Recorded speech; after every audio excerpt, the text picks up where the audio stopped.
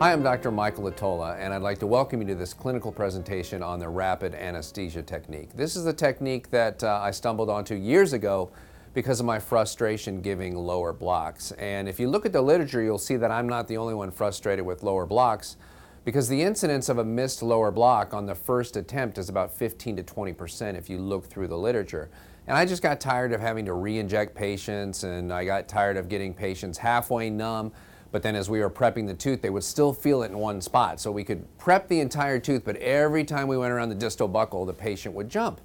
And when that would happen, and I would give them another carpule as a block, and that still wouldn't help, I would finally go to the Ligmajet, and I'd give a PDL injection at that spot, at the distal lingual spot, and then the patient would be numb. And I'd hand the Ligmajet to my assistant, and I'd say, "Good old Ligmajet, it always works." And she said one day, "If that always works, then why don't we do that right off the bat?"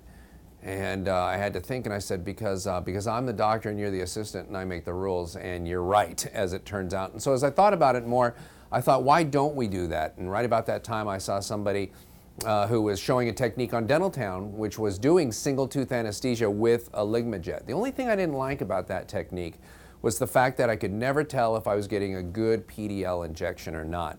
And so I was doing this technique by hand, and I liked the results. I didn't like the uncertainty of knowing whether or not I was there. You really never knew if the patient was anesthetized until you started prepping the tooth. But at least I hadn't given them a couple blocks where I had missed and started prepping it and then had to go back in.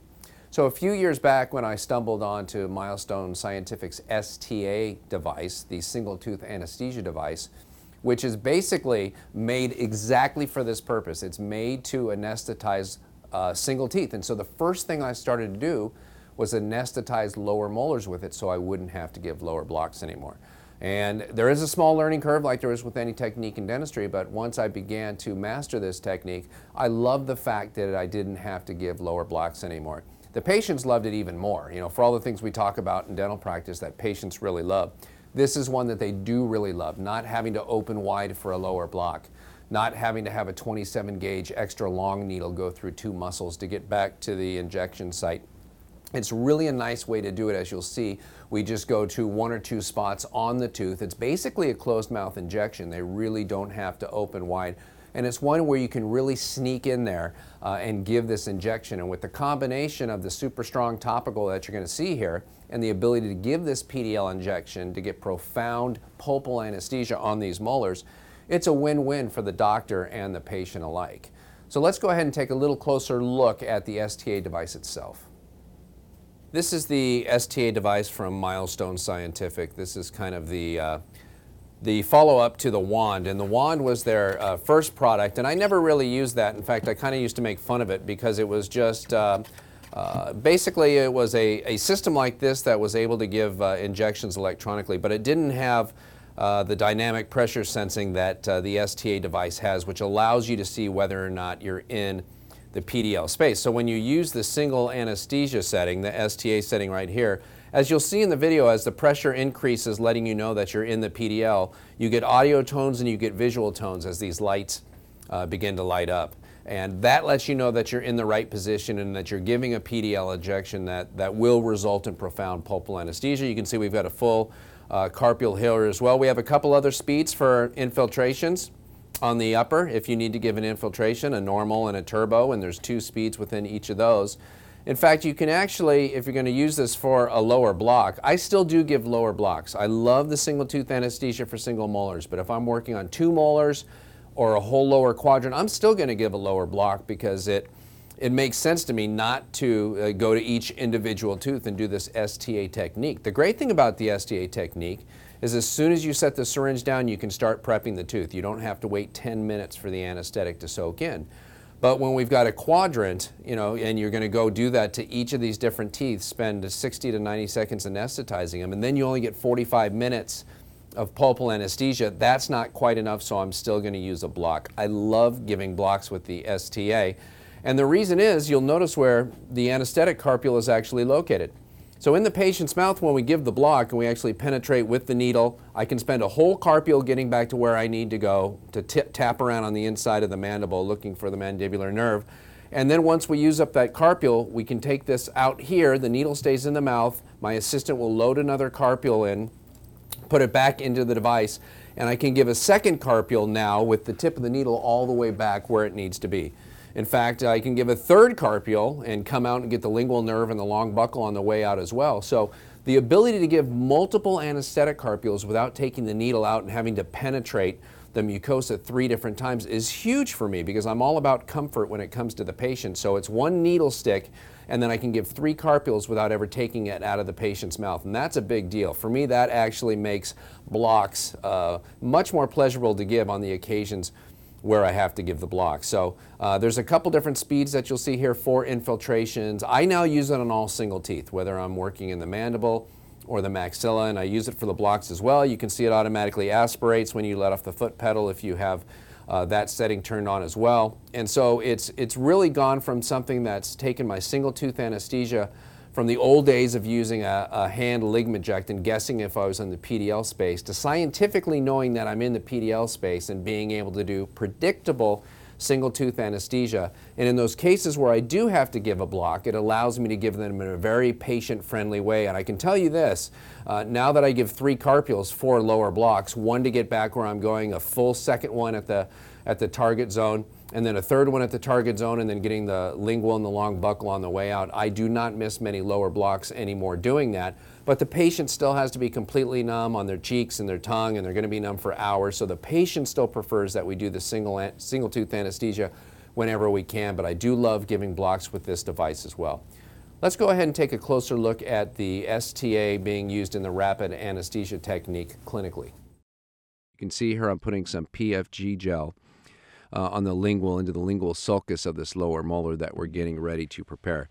And this PFG gel is extremely strong. In fact, it's the most profound local anesthesia that I've ever found. And we use the PFG gel at full strength when we're using it in a sulcus like this. If we're using it in a vestibule, before an infiltration, we'll use the PFG Light, the half-strength version of this. And so once we do that, I slowly place the tip of the needle into the sulcus, give a few drops, and then I slowly advance the tip of the needle into the attachment and down to the bone.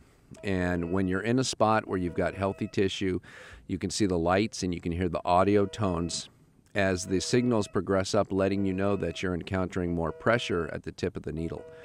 When the lights get all the way to the right and have filled up the entire bar, you get an audio response telling you PDL, and it actually tells you that you're in the PDL. If you don't get in that spot, you can take the needle out and move to another position. On the sulcus, in fact, many times on these molars, I will do the distal lingual first and then move to the mesiolingual, because typically once I get the PDL alert, I'm only going to put about half a carpial, maybe a quarter to half a carpial in that area, and then move on to another area like the mesiolingual here. And usually by the time you finish the mesiolingual, you've got that whole papilla numb interproximally. And so I'll just come over a lot of times on the buccal if I have a few drops left and do a little infiltration over there if I feel the need to go under the tissue on the buccal. I'm just doing it here as demonstration. You can see where the margin is on that gold crown with the recurrent decay that we're replacing. And we're not going to have to go subgingival on the buccal. And the great thing is, as soon as we finish giving the anesthesia, we have profound anesthesia. We can set down the syringe and pick up the handpiece. And as you can see here, we're working on a first bicuspid, and we're going to be doing a restorative procedure on this crown, and it's the same thing. So I'm going to give single tooth anesthesia on this upper bicuspid, and by doing this, I'm going to make sure that we don't numb the lip, and it's not a painful injection. So we've got the PFG gel on. Again, it's going to be on for about 45 seconds into the sulcus with the Ultradent syringe.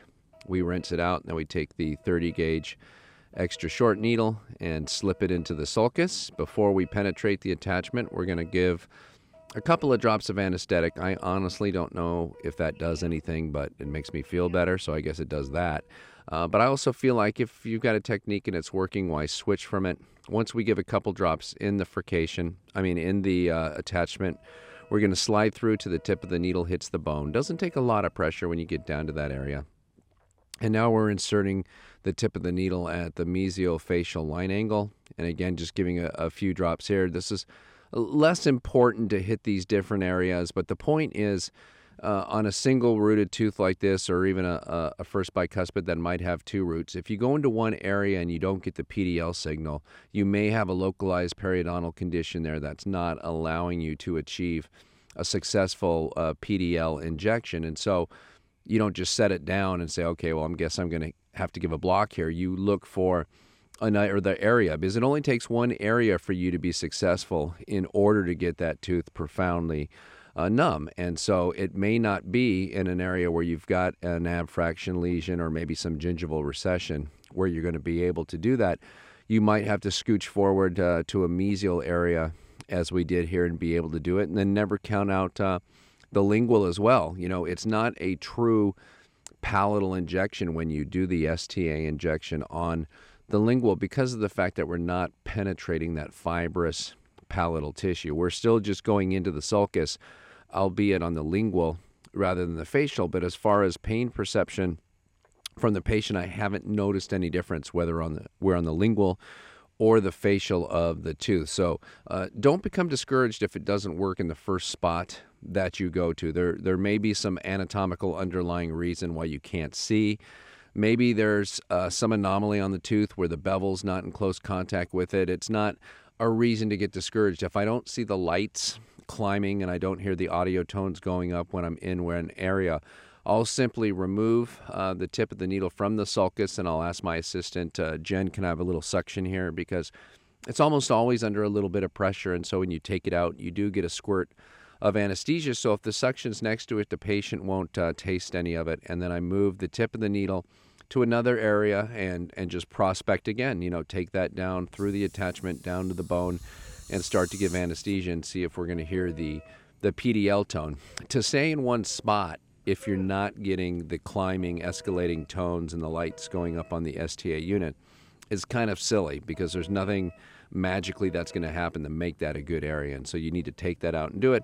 And some dentists say, well, isn't that a little frustrating? And no, it's not, because at least I can see what I'm doing. When I would give a lower block and I'd be in the wrong spot, I had no indication that I was in the wrong spot. And I could try to go higher, quote unquote, with the needle next time, but I still wasn't exactly sure where I was going. I like, when I have to move around, being able to see exactly where I'm placing the tip of the needle in the sulcus. So even when it doesn't work on the first, and in some cases the second attempt, I feel like I'm really in control, because I can see what I'm doing as I go to another area and try that out. And so this tooth is now numb, and you can see we're using our round burr as the first step of the reverse preparation technique. And here we are on an anterior tooth. This is tooth number 9, again using the PFG gel, placing it into the sulcus with an Ultradent syringe and tip. And we leave that on for about 45 seconds, and we're going to rinse this off. And so when we're working on a single anterior tooth like this, how much more comfortable is it to give one of these pain-free PDL injections than it is to do an infiltration, where we go under the lip in the anterior, right under the patient's nose. Patients definitely feel these infiltrations. It's probably the most painful infiltration that we give. You always know that as the patient starts to get numb, it irritates their nose and their sinus starts to drain, and they become convinced that the anesthetic is spilling back into their throat, even though that's anatomically impossible when we're giving a maxillary infiltration and they feel like it's going down their throat. And it's hard to convince them that it's not, because they feel some sort of fluid, salty fluid going down their throat, but it's probably from their sinuses. So as we go in here, we pick that one spot, and you can see the blanching where I got the PDL alert, and we put about a quarter carpula in there. And then we'll just move over a little bit. You can see on the mesial, and by doing this, we're going to get some bleed through to the lingual for that tissue. And we use Septicaine, as you see, every time we do one of these PDL infiltrations with 1 to 200,000 epinephrine, because of the fact that it does have half the epinephrine that we're used to using, and it's really absorbed so well that we're able to usually not have to give any kind of injection on the palatal to be able to pack cord over on that side as well. So we've got profound pulpal anesthesia, and as you can see here, we're starting the first step of the reverse preparation technique by breaking the contacts. On behalf of all of us here at the laboratory, thanks for your time and your continued commitment to quality dentistry.